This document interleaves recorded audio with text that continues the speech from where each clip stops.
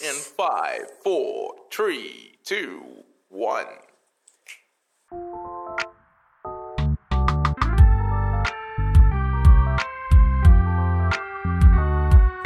Fala, rapaziada, aqui é o John. Cadê meu vinil? Vocês provavelmente não conhecem ainda, mas calma que a gente vai ficar famoso. Deus quiser. Um dia, quem sabe. Tenho aqui os meus amigos, Vitor Kuroki. Sou o redator aqui do Cadê Meu Vinil. Galera, tudo bem com vocês? E a gente tá aqui com o nosso fundador, né? O Eduardo Saito. Isso. É isso aí, rapaziada. Fundador, webmaster, escravinho. O que vocês acharem melhor aí. Porra, mano. Tá. Gente, vocês viram aquela matéria do Lollapalooza, mano, que saiu essa semana? Sim. Cara, eu tô muito triste. Eu queria muito ter ido no Lollapalooza. Você Queria muito ia, ter ido né? no... Eu ia. Eu ia junto com o Sobral, na verdade. Nossa, e ainda levar o Sobralzinho junto. A gente ia ver o Rex Orange County e Melhor banda. o The Strokes. The Strokes, mano. Nossa, meu irmão. Quem me apresentou os The Strokes foi meu irmão, velho. Eu lembro até hoje, na época da MTV ainda. Nossa, The Strokes é muito bom, mano. The bom. Strokes, Arctic Monkeys. Eu tinha a camiseta do The Strokes, né? Que eu engordei muito e acabou que não serviu mais. E comprar outra.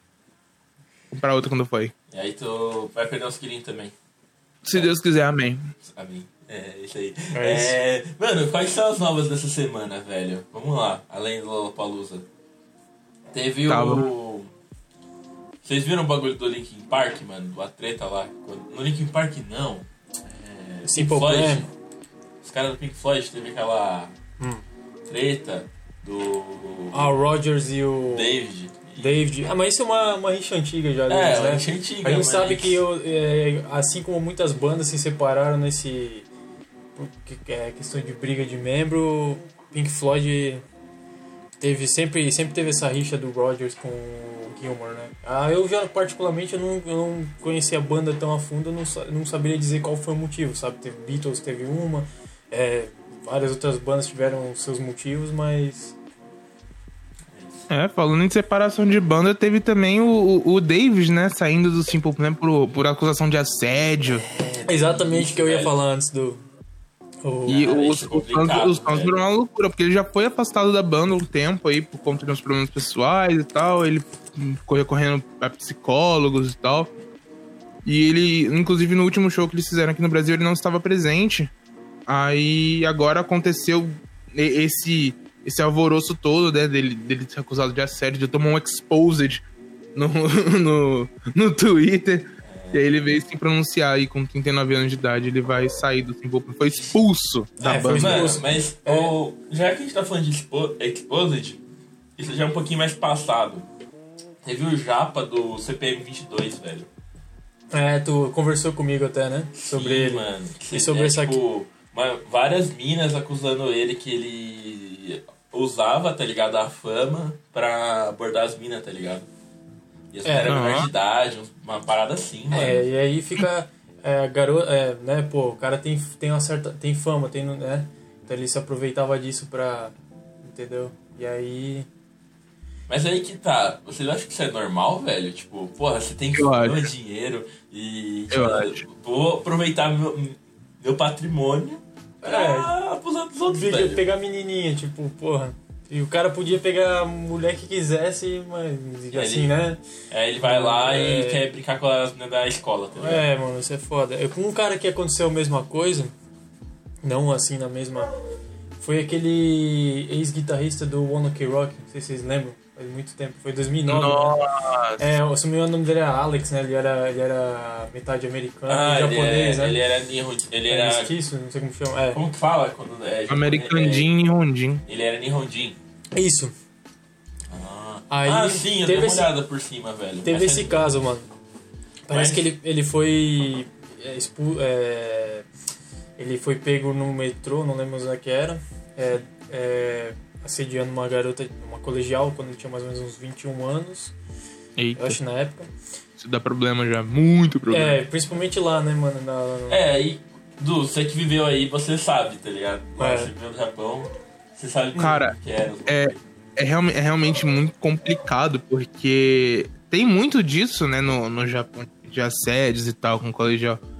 Só que é uma realidade completamente diferente, né, mano? Tipo, aqui é meio que, tipo... Aqui a gente vê, né? Caraca, mano. Exatamente. É bem complexo, assim, tipo...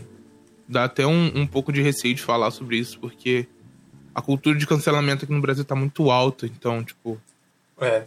Isso é verdade. Qualquer coisinha que a gente fala, os caras já vão cair em tomar cuidado, velho. Cai matando. Às vezes uma piada, o nego cai matando, tá ligado? Mas também, existe... mas... assim, as pessoas estão... Nesse período de quarentena, a galera tá meio estourada.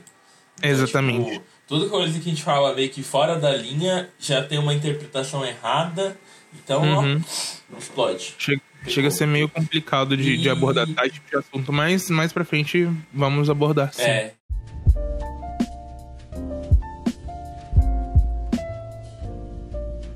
Cara, a gente vai fazer uma coisa muito difícil, que é definir o que é indie, né?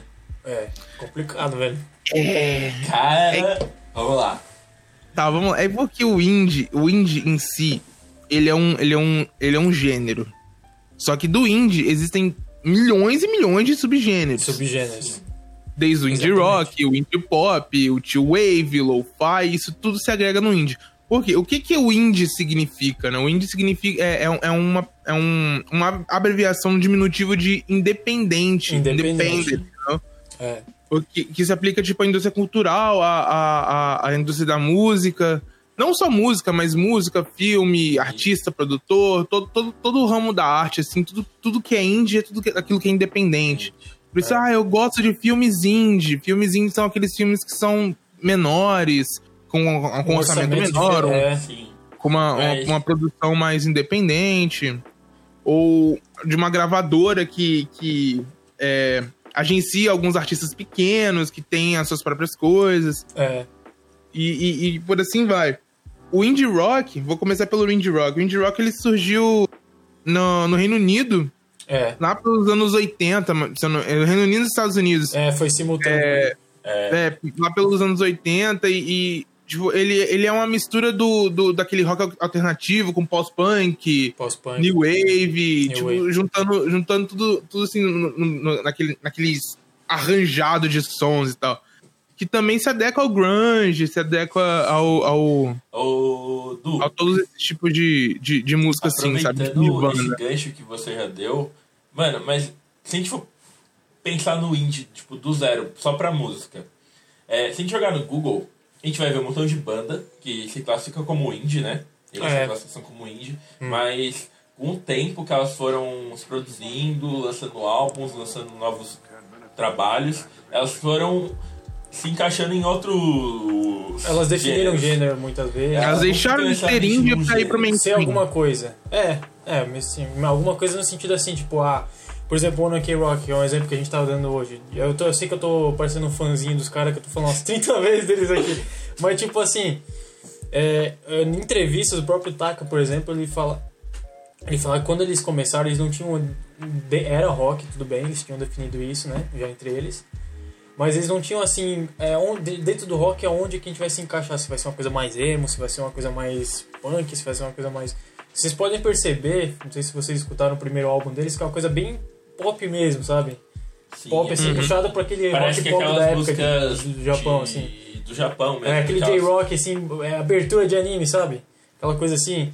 E aí... Mas isso é uma coisa muito normal, porque no Japão, a bolha musical do Japão é muito fechada. Sim, mesmo que os caras tenham muita referência de fora, é muito fechada. Isso é verdade. Mas já que você deu eles como exemplo...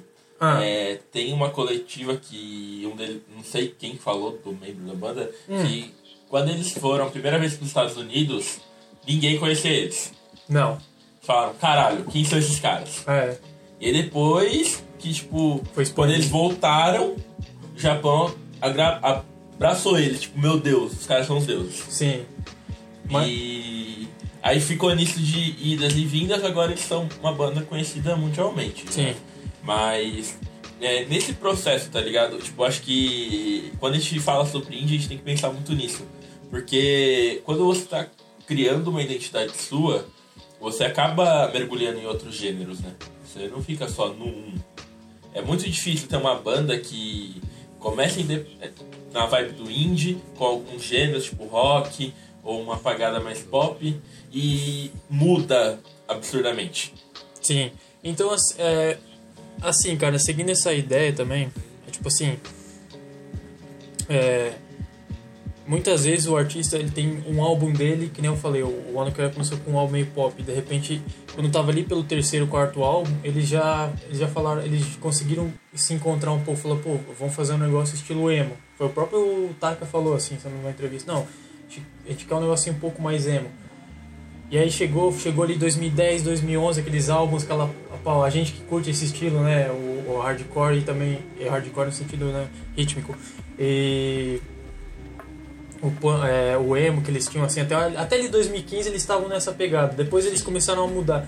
E aí a gente chegou até numa questão que eu conversei com um amigo meu de Blumenau, que ele é baterista também, um abraço pra ele, se ele escutar. Ele, tipo assim, a gente tava comentando sobre como, por exemplo, o rock, assim, tava decaindo, digamos assim, moendo, mas, tipo assim, o Ono Kerok, ele mudou 2015 pra cá também, houve drásticas mudanças, mas muita coisa tá ligada. Às vezes não é uma questão comercial, porque o rock morreu, a gente precisa mudar. Tudo bem, eles comentaram isso numa entrevista, mas o humor do artista também muda, conforme nesse álbum tava numa vibe de, perdi minha namorada, perdi minha mãe, né? Aconteceu uma coisa muito grave. A vida do artista influencia também na hora de compor e criar o álbum, né? Então, a gente vê o Eye of the Storm e o Ambitions, por exemplo, como eles mesmos o próprio Taka também numa entrevista fala, sim, né, que são álbuns totalmente diferentes. É uma pegada assim pra elevar. Na produção do Eye of the Storm ele até falou pro produtor, eu queria como é que é em inglês? Eu queria um hino. Um hino seja uma coisa pra elevar a pessoa, sabe? Tipo assim, vamos se erguer, vamos sair dessa negatividade, vamos pra cima, vamos lutar, entendeu? Pode perceber pelas letras que são mais ou menos isso, entendeu? Então quando a gente pega a banda começou lá em 2006, vamos supor, seja qualquer, né, uma banda X, vamos pegar um exemplo, vamos dar um exemplo, começou lá em 2006, chega aqui em 2020, porque os caras mudaram, os caras tão pop. Bom, mas pera aí, eles estão numa vibe diferente, eles têm outra idade, eles estão cercados eles têm toda uma bagagem, entendeu? Eles foram para os Estados Unidos, por exemplo, que é o caso do Ono Kerok. Sim. Eles saíram da zona de conforto. Eles viram outra cultura, então, isso tudo vai criando o artista, né? Criando não, vai expandindo, assim. Nesse período que eles foram pra América, né? Vieram aqui pra cá, né? Pra América e tal. As músicas deles ficaram com menos japonês.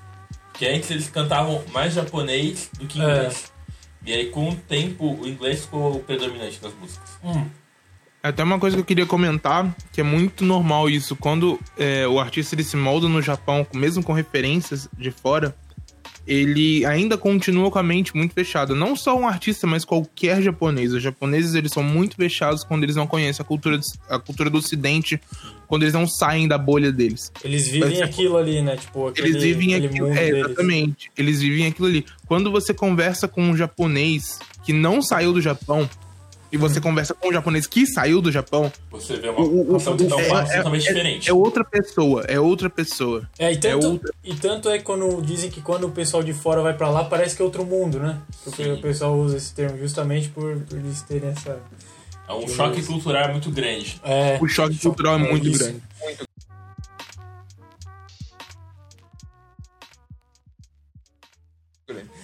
Mas... Mano, a gente falou muito sobre o Ono Kerok, mas vamos pegar umas outras bandas, assim, que tem esse conceito de indie. Mano, tem um cara, aquela banda que ficou bem popular recentemente, é a Tame Impala. Nossa, mano, Tame Impala é muito bom. Gente, vamos lá. Primeiro álbum, o cara fez um bagulho extraordinário. E o segundo, ele fez algo mais extraordinário ainda. E é uma banda de um homem só. Sim. Eu fiquei chocado quando eu descobri isso. Rex Orange County também é uma banda de um homem só. Então, velho, é muito choque, tá ligado? Tipo, porque... Como que a gente define aquele cara, velho? Não tem como definir Tame Impala. Não, exatamente. Isso também entra numa questão, assim, que acho que tem ocorrido de 10 anos pra cá. Eu posso estar falando besteira agora, mas tem ocorrido de uns 10 anos pra cá também o artista, tipo assim, não só os artistas, o músico, né, em si, mas as pessoas estão, tipo, mais ecléticas, sabe? Então, Sim. então assim, tipo assim, na hora de criar a música, tem muita influência de vários estilos e isso querendo ou não enriquece, cara. Isso é uma coisa que tinha músicos de 10, 20 anos atrás que já vinham dizendo isso, pô, galera, vamos... mesmo que tu não goste daquele estilo... Tinha um músico que fala sempre... Quando eu comecei a aprender a tocar guitarra, tinha um músico em Blumenau que sempre falou isso pra mim, cara, mesmo que tu não goste desse estilo, vai lá e escuta.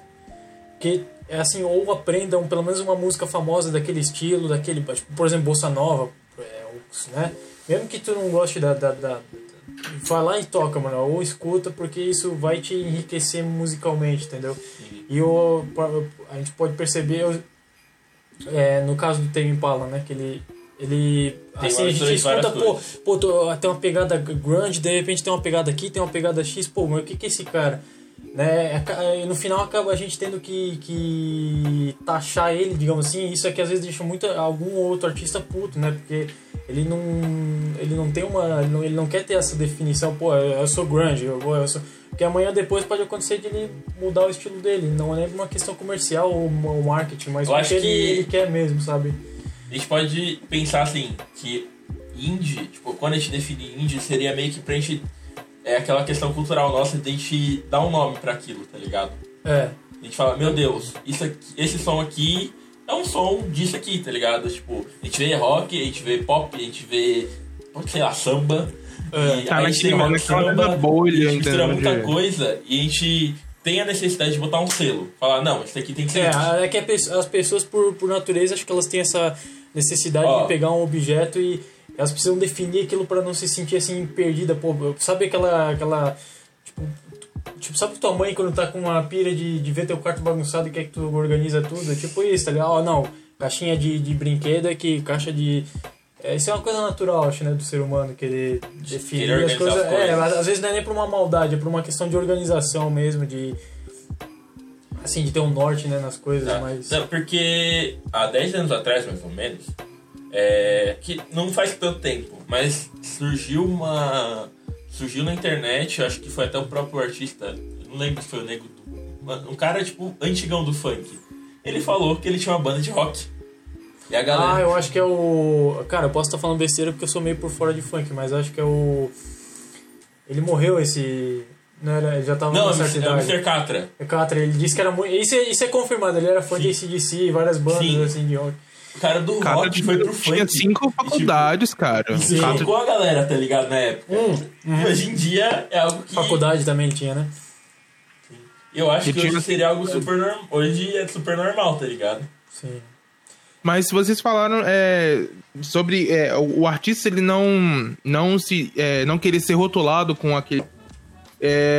hoje em dia, tem as pessoas, né, os millennials nessa atualidade, eles taxam tudo que é indie baseado numa pessoa que tem um estilo, um estilo de se vestir, um estilo de agir, com um estilo indie. Eles pegam o que tá no mainstream e se eles veem um cara um pouquinho, assim, o diferentão, entre aspas, vou usar esse termo, tá? Mas não... Aí, pô, o diferentão, o cara é indie, entendeu? Acho que é isso, assim que a gente vê indie hoje, tá ligado?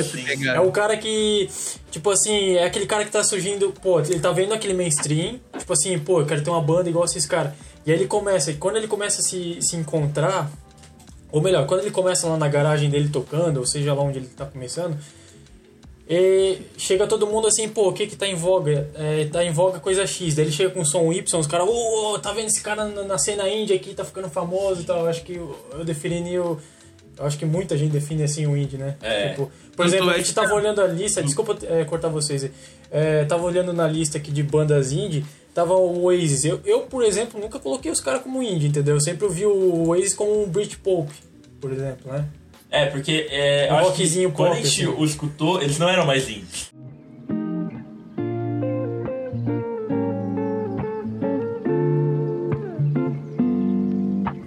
Pô, os caras já estouraram, mano. Acho que no momento que o artista estoura, ele fica conhecido mundialmente, ele deixa de ser indie. Isso é uma boa questão até. a grande categorização do indie agora é o seguinte, você vai ver, o que é indie? É aquela menina, aquela girl que tem a camisa Arctic Monkeys, The Neighborhood, Arctic Monkeys, The Stroke, The Killers, The Smiths, Arcade Fire, The Cooks, Nirvana, Tame Impala. São todas bandas que, tipo, né, quando elas surgiram, elas poderiam ser denominadas como indie. Só que hoje em dia elas têm outros gêneros que são mais fortes. Eu acho que hoje em dia o indie é tudo aquilo que tem aquele aspecto meio sujo, aquela gravação meio suja, é tudo aquilo que é voltado meio que, tipo, pra uma pegada um pouco mais analógica, uma parada um pouco mais que não tá ligado tanto ao digital, entendeu? Exatamente, que é o caso. Quem tem essa ideia, por exemplo, que é uma banda que eu tô escutando muito nesses últimos dias, é o 1975, né, que é o 1975. Sim. Ele mesmo, se tu observar assim, tipo, a guitarra, os efeitos usados na guitarra, é uma coisa retrô mesmo. Ele até acho que fala nisso numa entrevista, né? Ele tem uma pegada meio retrô hoje. Agora ele tá um pouquinho diferente, né? Nesses novos álbuns dele. Mas se a gente pegar o primeiro álbum dele, os singles ali, é isso aí, cara. Ele deve ter se baseado muito no The Cure, naquelas bandas antigas e... Sim. Tá. Um exemplo nacional disso é a banda Terno. Terno. Chegaram até pro Lula, calma. Né? Tem muita banda nacional que a gente pode definir como indie. Vamos lá. Tem aquela banda Mar. Deixa eu ver. Banda Mar. Los Hermanos. Los Hermanos é o próprio indie, cara. É o próprio indie. Apanhador Só, tá ligado? Que os caras têm um som legal, que são lá do Sul, acho. Cara, tem muita banda que a gente pode considerar como indie nacional. Tem aquela... Tem que eu conheci recentemente. Em Campinas tem tem muita banda assim. O tal de Vagali, o tal também, os caras... Pô, o som deles é legal e, tipo, é uma pegada indie, tá ligado? Sim. Tem essa vibe indie. Inclusive tem uma matériazinha falando deles lá no blog, dessas bandas. Quem quiser conferir... Checa lá, dá uma olhada. Jabá honesto. Jabá honesto, tá certo, pô. E é isso, entendeu? Tipo, hoje em dia o indie... Eu vejo o indie assim, né? Eu vejo o indie sendo categorizado como qualquer coisa que não tenha muito aspecto digital, né? Até mesmo se você for parar pra ver em questão do estilo de comportamento indie, é o quê? É aquela pessoa que tá mais ligada assim nos anos 50, 60, 70 e 80. É o retrô, né? É o famoso retrô. Com o pessoal que tira foto com a câmera analógica, que simula efeito de câmera analógica, que escuta, sei lá, tipo, The Strokes no quarto, adolescentes fumando e assim, bebendo Budweiser e Heineken. Budweiser. A gente poderia... Calma, vamos lá. Aquele cara que ainda usa o Windows 98... Vamos listar. Esse é hardcore mesmo, não. Jogador... A gente pode considerar o indie como o gênero musical das pessoas que, mesmo atualmente, se consideram pessoas retrôs? Sim. Sim. O grande problema é o seguinte. O indie ele não pode ser só categorizado como esse tipo. Porque eu vou dar um exemplo nacional. Konai. O Konai, ele é indie, mas ele é um indie pop, entendeu? Tipo... Não que ele, às vezes, ele tem alguns aspectos de mixagem e equalização retrô, mas a maioria dos sons dele tem aquela bateria um pouco mais puxado pro eletrônico. Não chegando a ser um synthwave ou uma coisa parecida, mas puxando pra esse lado do pop mesmo, né? Tipo, a gente pode pensar assim, que agora a galera tá na vibe do lo-fi. A gente pode considerar todo mundo que tá surgindo nessa cena do lo-fi, eles classificarem, se denominarem como indie? Sim e não. Sim, porque não. o lo-fi ele é mais um termo do que um gênero. O lo-fi ele pode ser aplicado em qualquer coisa, né? Então, tipo, se o artista ele usa beat, digamos, beat de lo-fi. O que é o beat de lo-fi? O beat de lo-fi é um beat de boom bap. Né? É um padrão de bateria simples, com alguns instrumentos que foram gravados em low fidelity. Isso é o lo-fi. Agora o lo-fi ele pode ser aplicado num lo-fi pop, num lo-fi rock, pode se aplicar. Aí sim entra o indie. É. O indie é... O lo-fi digamos que seja um efeito muito presente no... O lo-fi ele seria no como indie. se fosse... A gente poderia definir ele como se fosse o estilo do instrumental. Tipo, minha banda tem 2 guitarras, um baixo. A gente poderia usar o beat de lo-fi seria essa parte, não necessariamente um gênero musical. Mais ou menos, porque aí entra a diferença entre do lo-fi e do bedroom pop, né?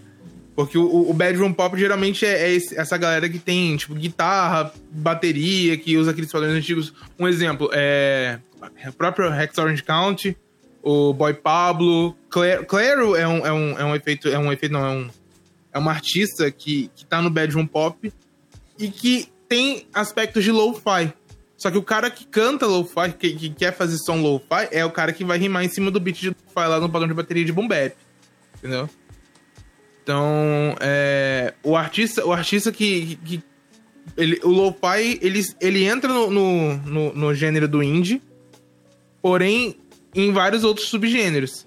Ele não tá só no indie, ele tá em todos os lugares. Ele se mescla assim, né? Ele não seria um instrumento, mas ele estaria entre isso. Entre um gênero e um instrumento. É o subgênero do subgênero. É tipo aquela notinha, tá ligado? Assim no contrato. Quando você assina. Ele tá lá. Eu diria que o lo-fi tá mais pro underground do que pro indie. Só que hoje em dia tem muita gente que tá achando o underground de indie. Então eles estão confundem. O que a gente pode considerar esses caras que tipo, são do underground e a gente considera como indie? Aí vai do estilo que o cara faz. Porque às vezes o cara pode ser tipo um popzão do underground, só que ele tem aspectos, tipo, sei lá, um exemplo de música pop. Tipo. Desculpa. Ariana Grande. Eu faço uma música estilo Ariana Grande, ou estilo Billie Eilish. O cara é pop. Só que ele não tem nada, tipo, ele é do underground, ele é um pop do underground. Ele tá começando exatamente. É o pop diferentão, digamos assim, que é aquilo que a gente falou ali atrás agora, né? Tipo assim, como o cara tá começando lá no estúdiozinho dele, tal, lá começou a tocar instrumento na garagem dele baseado, se inspirando no pop ali, na Ariana Grande, como ele falou agora, né? Mas... Exatamente. Não necessariamente tudo que tá no underground significa que é indie.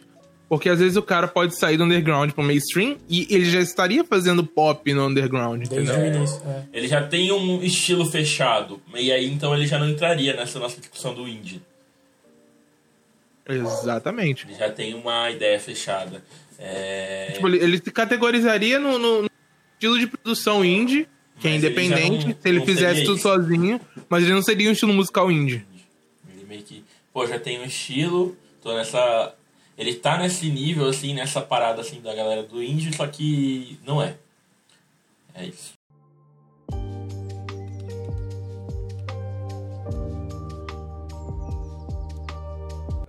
Tem uma coisa, uma situação que tá acontecendo, acho que ia pegar o gancho do que o Blas falou de negócio lá de um artista tentando se desfazer de um certo tipo de imagem.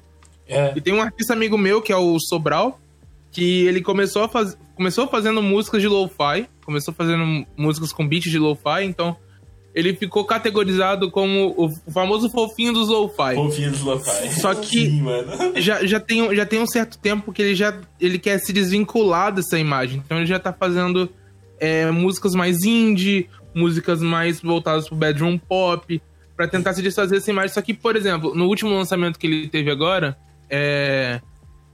que foi um beat de bedroom pop, assim, mais puxado pra essa... Você produziu? Fui eu que produzi. Sim, mano. Que foi um som mais bedroom pop, o pessoal ainda tava categorizando como lo-fi. É natural, velho.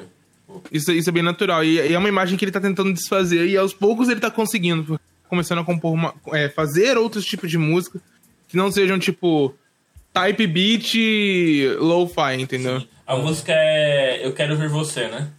Isso, Eu Quero Ver Você. Isso. Gente, a música Eu Quero Ver Você está em todas as plataformas, né? Spotify, Deezer, YouTube e produção do nosso querido Eduardo Saito. Nanasai! Dá uma conferida lá. Mas essa galera, assim, do lo-fi, que tá querendo sair, mano, até mesmo o Nana sai, né? Você quer dar uma saída disso também? É que eu acho que eu não posso ficar muito preso só ao lo-fi. Eu sei que, tipo, 90% das músicas que eu faço tem um grande carregamento do lo-fi. A galera também prende muito você com joias, né? Sim. Eu não sou só joias, galera. Cara, eu tenho muita música. Momento de desabafo. Exatamente. Então, eu não sou... Mas se bem que o Joias 2 tá pronto, então eu vou postar Joias 2. É o menino da Joias. É o menino da Joias. Confere lá. Confere lá, gente, outros trabalhos. Mano, mas é aquilo, eu faço desde do beatzinho de boom bap do lo-fi até um pop, um bedroom pop e um samba, cara. Eu faço de tudo. Cara, pega um som seu que você acha que é mais diferente, mais extremo, assim, tipo, como se Joias estivesse num lado e se outro som estivesse em outro extremo. Cara, eu acho que, tipo, o som mais extremo fora de tudo que eu já fiz aqui foi trap. Eu fiz trap com Kenji. Você fez trap com uma galera lá do Japão, né? Fiz trap com a mais, né? Tem isso. Falecida Gaijin Squad. Gaijin Squad, da hora, hein, mano? Oyasumi Leire, não é? Oyasumi Leire, falecida. E com o próprio Kenji Hashiguchi, que é um grande parceiro meu. Que a gente fez Tiros de Pressão 1 e 2. A 2 ainda vai sair. Vai sair, né? Novidade, né? Nós fizemos também Ponto e Vírgula com Oli, da Claro. Sim. Tem o Gamabunta? E Gamabunta. Gamabunta, inclusive, é uma das melhores músicas de trap que eu já fiz na minha vida. Que é uma vibe muito... Pra quem gosta de Naruto, eu recomendo que escute. Aí, Naruteiros, otakus de plantão, dá uma otakus de plantão lá. Escutem Gamabunta. Isso. E, no geral, eu me considero bem eclético, mas não me considero fora do indie. Assim. Você tá lá ainda, você tá no indie. Eu tô lá ainda. Eu não cheguei a fazer um rockzeira pesado post-hardcore, não. Você não fez, tipo, uma sequência de músicas que falam, não, a gente não pode mais classificar ele como indie. Mas eu acho que um artista, hoje em dia, ele deveria deveria ter álbuns classificáveis, não ele ser um estilo de Cara, exatamente. Eu ia falar isso no K-Rock. Antes de começar aqui o episódio, a gente tava comentando, eu e o Vitor, mais ou menos a pauta. E é onde tu chegou no ponto que eu queria chegar, mano. Que a banda ela tem um álbum num estilo, numa pegada, de repente o outro álbum tem outra categorização e assim vai. E o artista vai se experimentando, ele vai... E o humor dele também carrega muito isso, né? Pô, que nem eu falei hoje, falei antes ali, o cara perdeu a mãe, então ele vai passar por meses ali, tal. Ele vai ter uma vibe, ele vai ter um estilo, ele vai escrever sons ali baseado naquela experiência. De repente, daqui 3 anos, 4, ele tá numa... Vibe diferente. Ele tá assim, tô me recuperando, vamos pra cima. Eu acho que isso de vibe de composição depende muito do artista. Porque tem artistas que eles sempre vão manter a mesma vibe. Sim, não, isso é verdade. Eles sempre vão trabalhar na mesma vibe, no mesmo tipo, estilo de música. Seguindo a mesma linha. Eles não vão sair disso. Tanto na composição, tanto da letra, tanto no instrumental. Eles nunca vão sair disso. Só que aí, se a gente pegar esses artistas, eles não entram no indie. Um exemplo dessa transição que eu falei de álbuns e tal. Por exemplo, Taylor Swift. Vamos lá, Taylor Swift. Vamos pegar mais pro mainstream. A Taylor Swift, ela começou no country, velho. Ela fazia country. Agora ela tá fazendo, sei lá, o popzeira mais comerciável da terra. É aquela música de Red Header, né? Que falam. Taylor Swift era. Só que você falou Red Header é racista. É racista, né? Você usou um termo meio racista, né? Mas é o nome do gênero. Vai ser cancelado aqui no Fone. Vai ser cancelado. Ele tá assustado aqui, mano. Vai tomar um reality check aí de graça.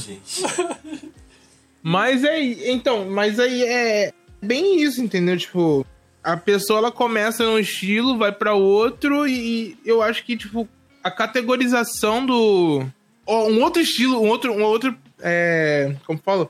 Um outro artista também que sofreu isso foi a Miley Cyrus, cara.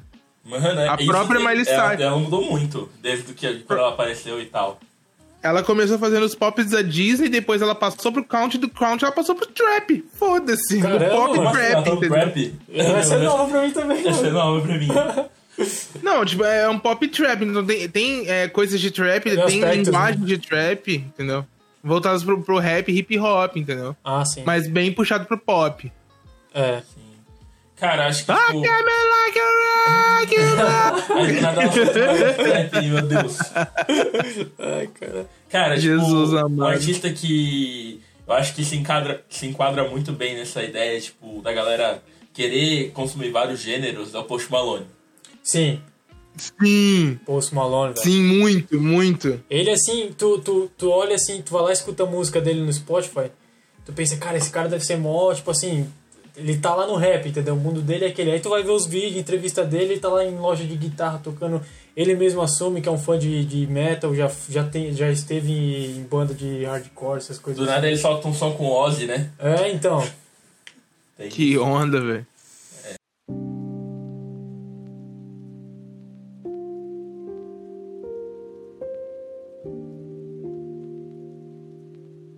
Não, eu acho que a gente conseguiu bagunçar o que tava mais bagunçado na Bagunçado. cabeça. Ah, piorou, só fez.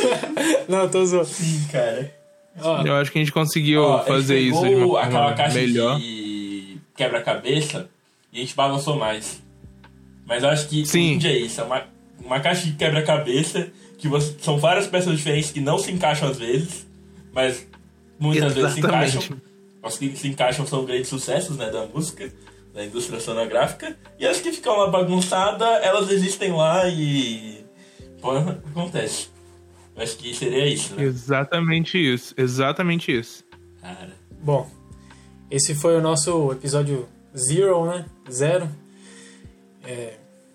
Cara, você quer falar alguma coisa, Edu, pra galera?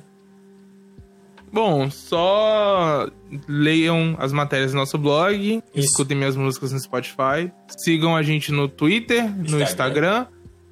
Fez sentido, não tem ainda. E Face a gente não tem ainda, mas Twitter e Instagram lá, notícia Tamo lá. quentinha. Se você for um Toda artista semana independente, manda seu som pra gente, que a gente dá uma conferida. E a gente Isso aí. trabalha com alguma ideia pra gente divulgar vocês, galera. Acho que é isso. Lembrando, Cadê Meu Vinil é como se servisse de mural para artistas independentes que querem, né, Mostrar o divulgar trabalho o de seu vocês. trabalho. Seu trabalho. E nós sabemos o quão difícil é um artista independente de conseguir algum tipo de holofote. Então a gente tá aqui pra ajudar todos vocês. É isso. É isso. Um grande abraço, né, galera? Um grande abraço, um grande beijo. Fiquem em casa, coronavírus. Não saiam de casa, coronavírus, galera. E, Exato. E é isso. A gente se encontra no próximo episódio. Yes. Yes, sir. Nos encontraremos nos próximos episódios. Tá. Falou, galera! Falou! Valeu.